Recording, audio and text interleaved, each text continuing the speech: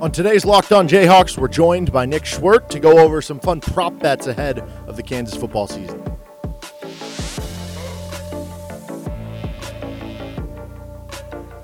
I'm Derek Johnson. You can hear me as well on Rock Chalk Sports Talk, Monday through Fridays from 3 to 6 on KLWN in Lawrence. Thanks for making Locked On Jayhawks your first listen every day. We are free and available wherever you get your podcasts. On today's edition of Locked On Jayhawks, we're joined by Nick Schwerdt once again, as he joins us every Tuesday here.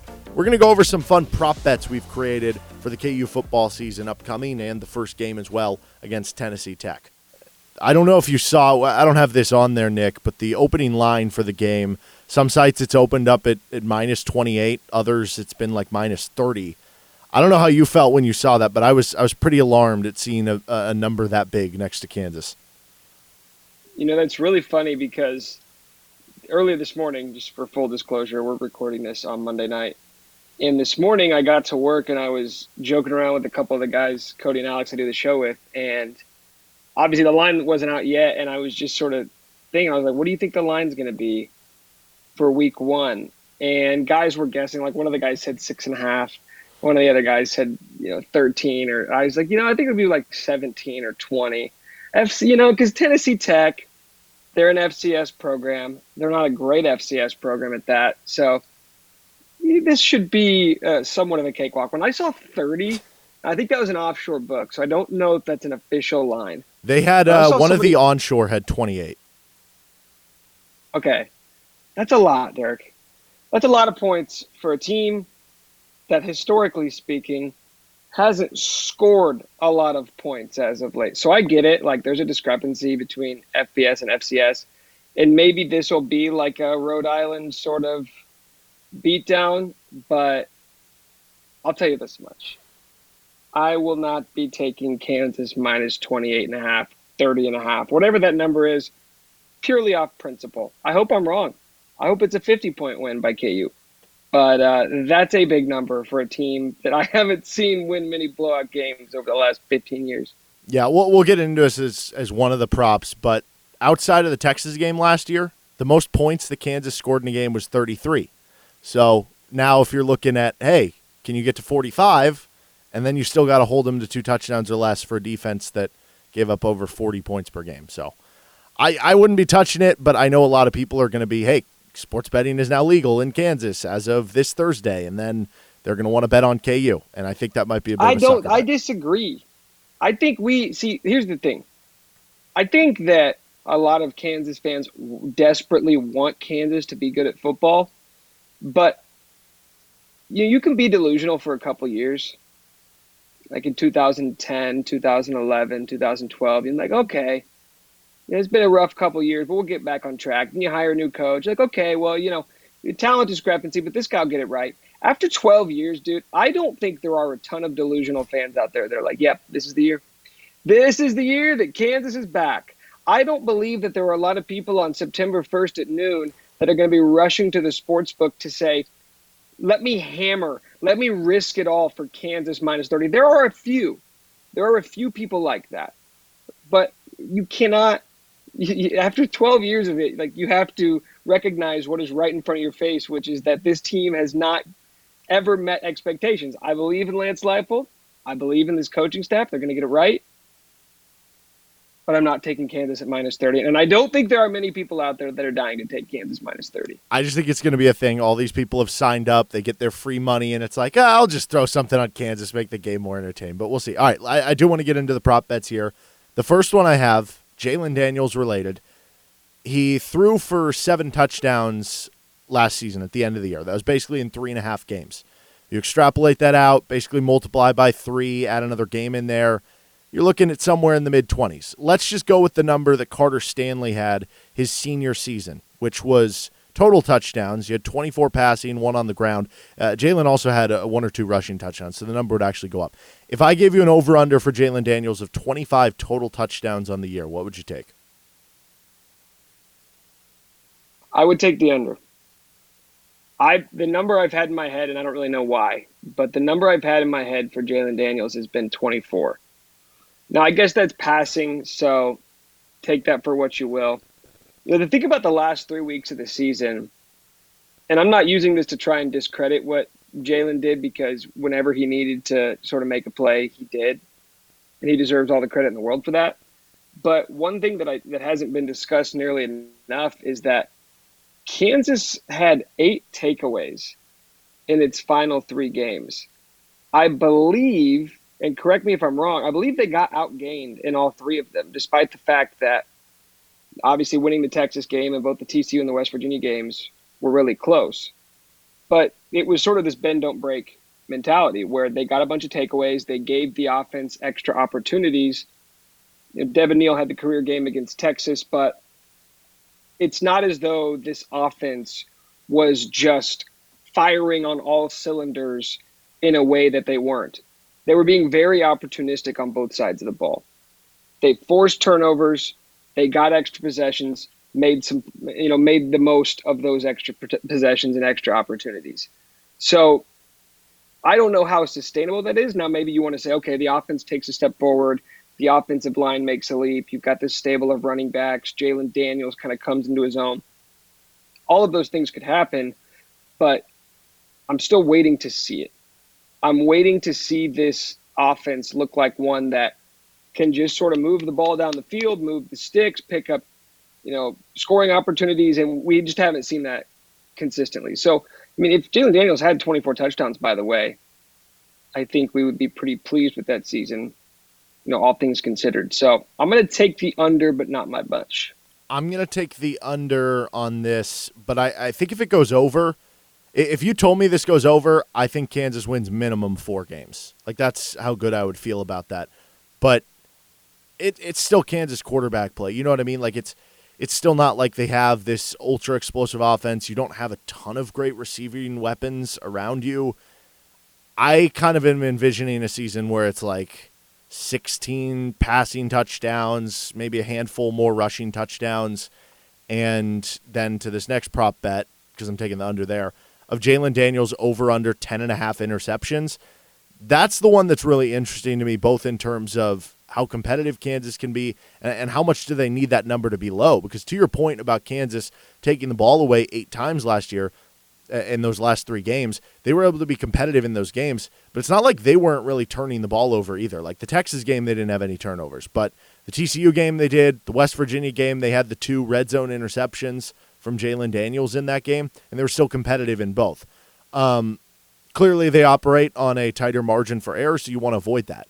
But if you look at him having the 3 interceptions in the 3.5 games, that puts him at about a 10, 11 interception pace this season, which last year Spencer Sanders led the Big 12 with 12 interceptions. So you'd be around the Big 12 league at that point, even though that doesn't sound like a ton of interceptions, especially if you're coming up with 25 total touchdowns.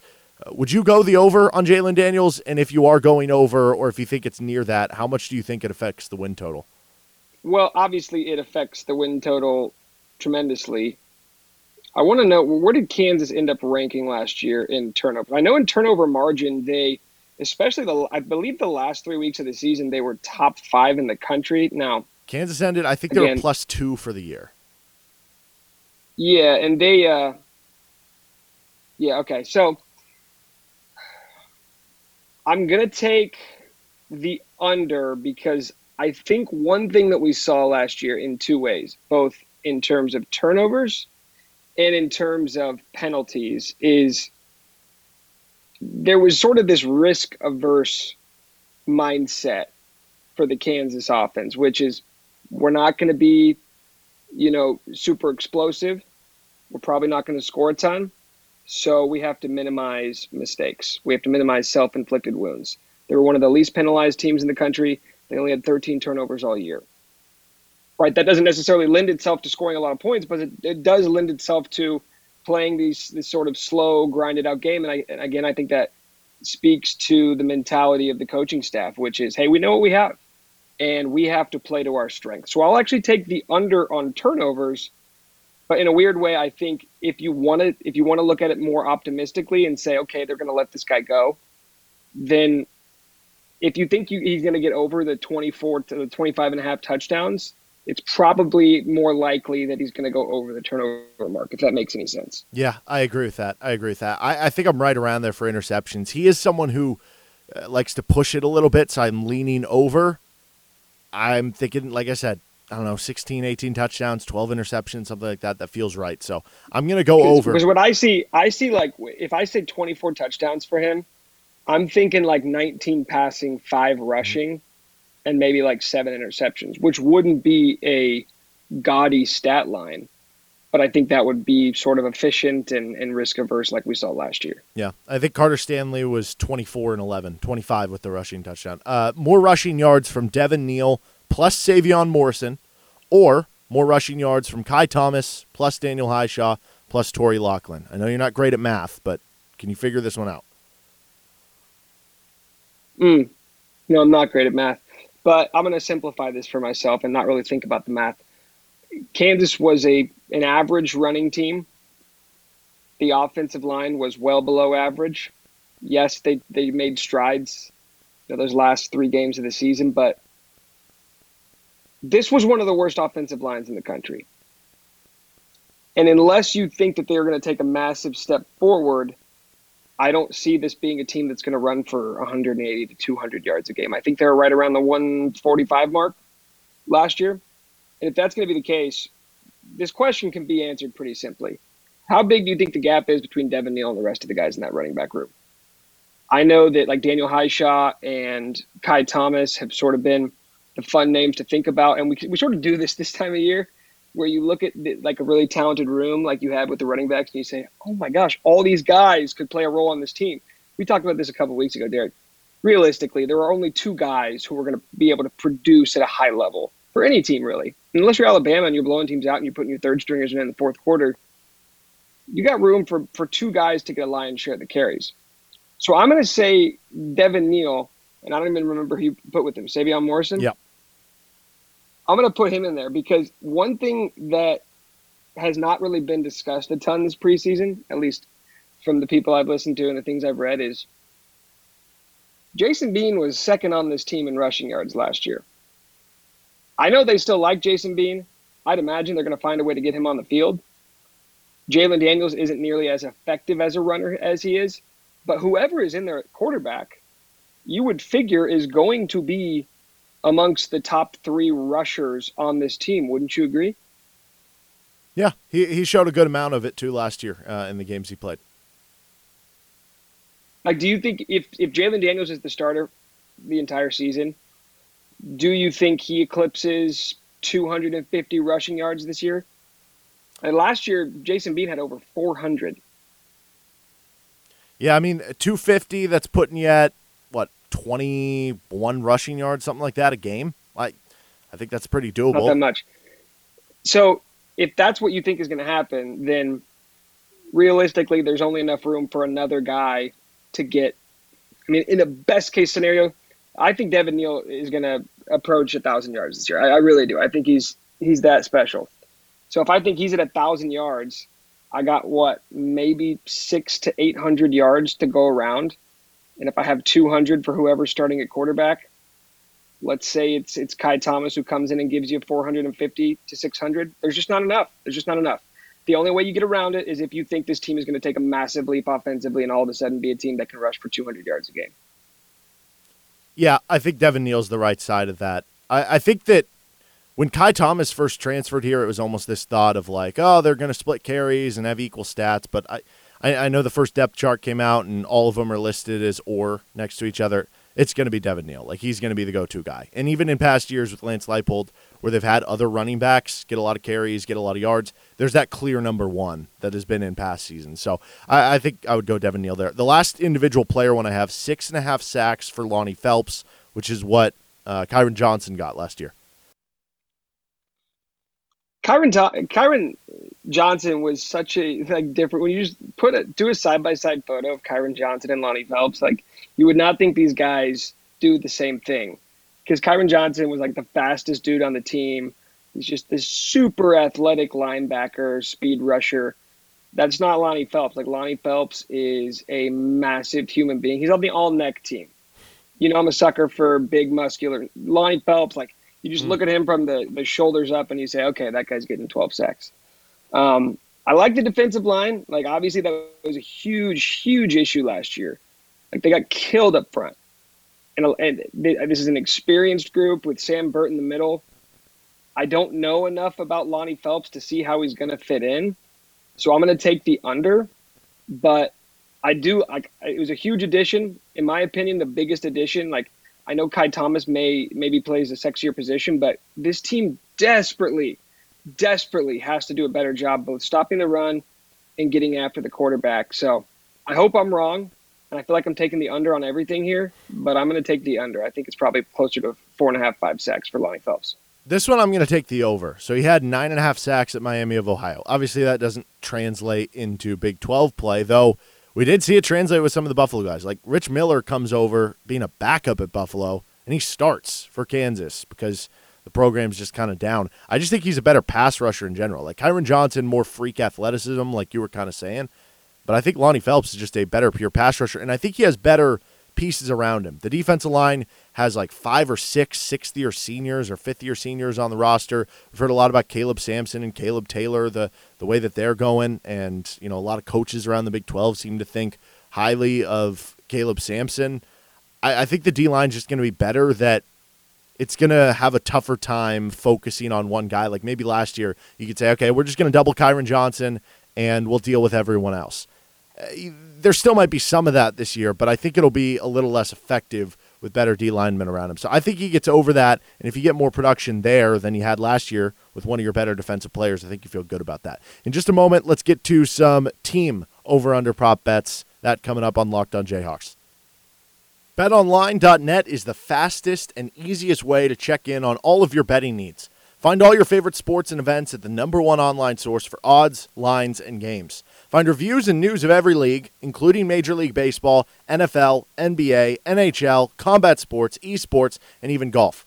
BetOnline continues to be the top online resource for all your sports wagering information. From live in-game betting, scores, and podcasts, they have you covered. Head to BetOnline today or use your mobile device to learn more about the action happening today. BetOnline, where the game starts. The over-under for wins for KU is 2.5 this year. I don't know where you sit on that. I'm firmly at the 3-9 camp, so I'm going over as far as that goes. But I want to add a twist to this, and you can tell me what you're taking with that in a second. If I gave you the over-under of Kansas finishing 9.5, I don't know if that's proper grammar, in the Big 12, are you taking the under, which would mean they wouldn't finish last, or are you taking the over? You're right to criticize yourself. That was a confusing way to ask that. So you're basically asking me if I think Kansas will finish last in the Big 12? Yes. I do think Kansas wins 3 games this year. But is that good enough to finish 8th or 9th in the Big 12? If you think they're winning 3, obviously Tennessee Tech, you're probably circling Duke. That's only one Big 12 win. So probably not. So what you're basically asking me, though, is do I think West Virginia is just going to absolutely bottom out this year? Or that Kansas can get a second Big 12 win. Yeah, but do you think there's anybody other than West Virginia and Kansas who could finish last in the Big 12? Is there any team I'm missing there? I think with Texas Tech and TCU, there's clearly talent on the roster. They have coaches who are familiar with their areas, but also there's a lot of influx situations going on there that I have no idea what to expect from either of those schools. See, West Virginia to me is this sort of perfect situation. Well, I mean, perfect for Kansas of A, they're not very good, and B, they're incredibly inexperienced.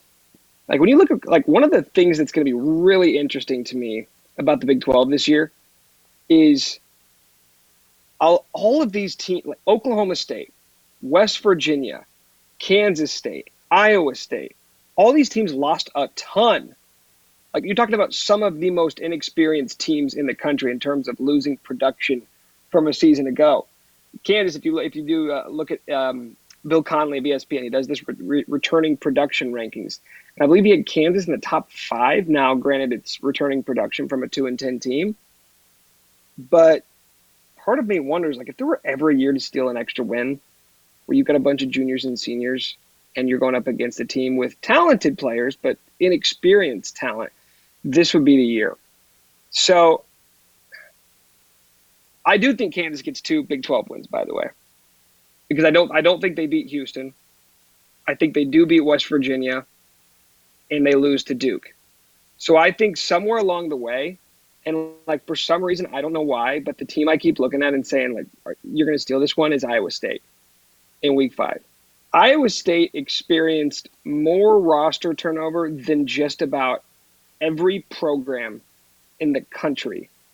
And I kind of wonder, with everything they lost, like it felt like they had this sort of window the last couple of years with Brock Purdy and Breece Hall and the tight end Charlie Coher. Like they're kind of hitting the reset button in Ames. So I do think they get 2 Big 12 wins, but I don't think it's enough to get them out of the cellar. I think they probably finish tied for 10th place. I think there's probably 2 teams that sit there at whatever that would be, 2 and 9. Dude, I told you I'm bad at math. I can't even tell you if they won 2 Big 12 games, how many losses that would be. 7? Yes, they play 9 Big 12 games. Can you subtract 9 by 2? Dude, I seriously, like it's just simple arithmetic. Can you do this math? Over under 1.5 all Big 12 first and second team selections for KU.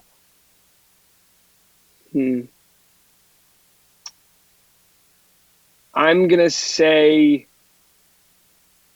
how many running backs do they take on each team? Just one? That's the problem. I think they take 2 on both. But even then, it's not a guarantee. You got Bijan Robinson, because Deuce Vaughn, right? Bijan Robinson. So you're basically like, will Devin Neal finish amongst the top 4 running backs, with 2 of them being near locks? Mm-hmm. And I mean, there's some other good ones as well. Obviously, whatever Oklahoma's going to do, like they're going to put up numbers with the running back. Same with Baylor, like they're a run-first offense. So Oklahoma State always like has a guy. I mean, it's going to be really tough to get on the running back spot. Because I think Kenny Logan will make one of those first 2 teams. I'm going to say over. I'll say 2. I think Devin Neal gets on there. Like, I got to put my money where my mouth is at some point. If I'm going to keep talking about how I think this is the guy and he's a special talent and he's going to rush for over 1,000 yards, then I don't want to hedge my bet and say, yeah, but he's not going to be that great. So might as well go all in on Devin Neal. So I'll say Devin Neal and Kenny Logan. I like the Kenny Logan one. I think they've got a chance with one of the defensive linemen between one of the Calebs or Lonnie Phelps. And then I think Neal gives you a chance. I think you have a chance with one of the offensive linemen. Like Mike Nowitzki or Earl Bostic, if the running game is that good with Devin Neal, maybe one of those guys gets credited for that and pops up there. So I would take the over. I'm not saying all those guys will be on there, but maybe just one. You're just kind of like throwing darts and hope that one hits a bullseye. Last one for the team props here, and then we'll come to the Tennessee Tech game for the first Friday. Over under 3.5 11 a.m. games for Kansas, because this is actually something that I think has been sneaky for me. Hasn't happened as much. So you only had 2 11 a.m. games last year. Year before you had 4. That's a lot because there were only 9 games. Year before was 5. But we already know there's none in the first 3 weeks. Friday night, they're at like 3 o'clock against Houston. I think 5 o'clock against West Virginia, or maybe I mixed those up. Over under 3.5 11 a.m. games. So, I mean, the first one you would look at would be Duke in Week 4. That's like a surefire, right? That's like a lock for an 11 a.m. game. And then you get to Week 5, Iowa State, who at that point, will have already played the Cyhawk game, which they'll probably lose. They'll have just played Baylor. I guess they do it. They could do it a week out, right? So we'll know even before the Baylor game. Yeah. I think you probably have 2 in those first 2 games. That seems like, dude, this is probably, now that I'm doing the math, like this is the easiest one. Take the over. Just like, I don't need to count the games out. Take the over. It's probably going to be like 6. I mean, you could convince me that Iowa State and the TCU ones end up at like 1 o'clock or 1:30 or 2 o'clock, whatever that window is. But dude, it doesn't. Here's the thing: it doesn't even matter with the good games. Like 3 straight weeks, Kansas plays at Oklahoma, at Baylor, at Oklahoma State. Like, have fun. In those games, it does, like the TV networks, they don't care. They're not going to put those beat downs in a marquee time slot. So even if you have one good team, there's a really good chance it's still an 11 a.m. game.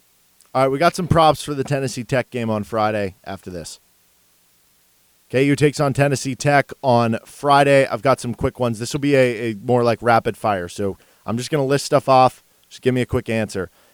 half a special team mess up for KU. Over. I guess it depends what you told me to go rapid fire. Yeah, I know. One all season? You could be the best special teams unit in the country. No. Just against Tennessee Tech. Just against Tennessee Tech. Oh, okay. Sorry. Okay, I'll take under. Yeah, I guess I'll take under. Unless you count missed field goals. I could see that happen. Over under 17 points by halftime. That's what they scored in total against their FCS opponent last year. Over. I'm going push. Kansas over under 34 total points. I mentioned they scored 33 last year against Duke. Outside of Texas, that was the most they've had. So if they put up 34, that would be their second best output of the Lance Leipold era. Over under. See, I think they'll be able to score, but based off what we saw from the defense last year, they're not going to just completely blank Tennessee Tech. I think it's probably, I said I wasn't picking them to cover, so I'll say it's a 35-10 win. I'm going so I'll take the over. Yeah, I'm going 38-17, so I'll take the over as well, but I don't think by a ton because they might just ground and pound it. Half a pass from Jason Bean in the first half, so that eliminates any second half coming in late into the game. Does he throw a pass in the first half? Under, no. I think he'll be in the game. I think they'll utilize him in the running game, but I don't think he'll throw a pass. I'll say they drop some trick play just for the fun of it. And last one, 0.5 times that you live bet Kansas during the game. Under, come on. The only bet I'm making before the season is over 2.5 wins. But I know Vegas kicks everyone's ass in the month of September, especially a team with a second-year head coach and a bunch of question marks. I'm not trying to sound pessimistic about Kansas, but in terms of live betting, what am I going to see in the course of action that's going to make me say, you know what? Let me get some more exposure on this matchup. Not going to happen. Tennessee Tech goes down, returns the opening kickoff. It's 7-0. You get the spread down to 25. No. If anything, I'm fading. If anything, I'm going, seen this story before. Well, Nick, I appreciate the time as always, man, and talk to you next week. Later, man. That was Nick Schwerdt, and this has been Locked On Jayhawks. On tomorrow's show, we are going to look at the Too Deep that came out for the first week of the season. If you have anything you'd like for the show to talk about or want to follow along on the action, you can reach out at D Johnson Radio on Twitter. And don't forget to subscribe to the show so you're getting all the latest with Locked On Jayhawks. That'll do it for today's episode. Have a good rest of your day. I'll see some of you on Rock Chalk Sports Talk later today. Deuces.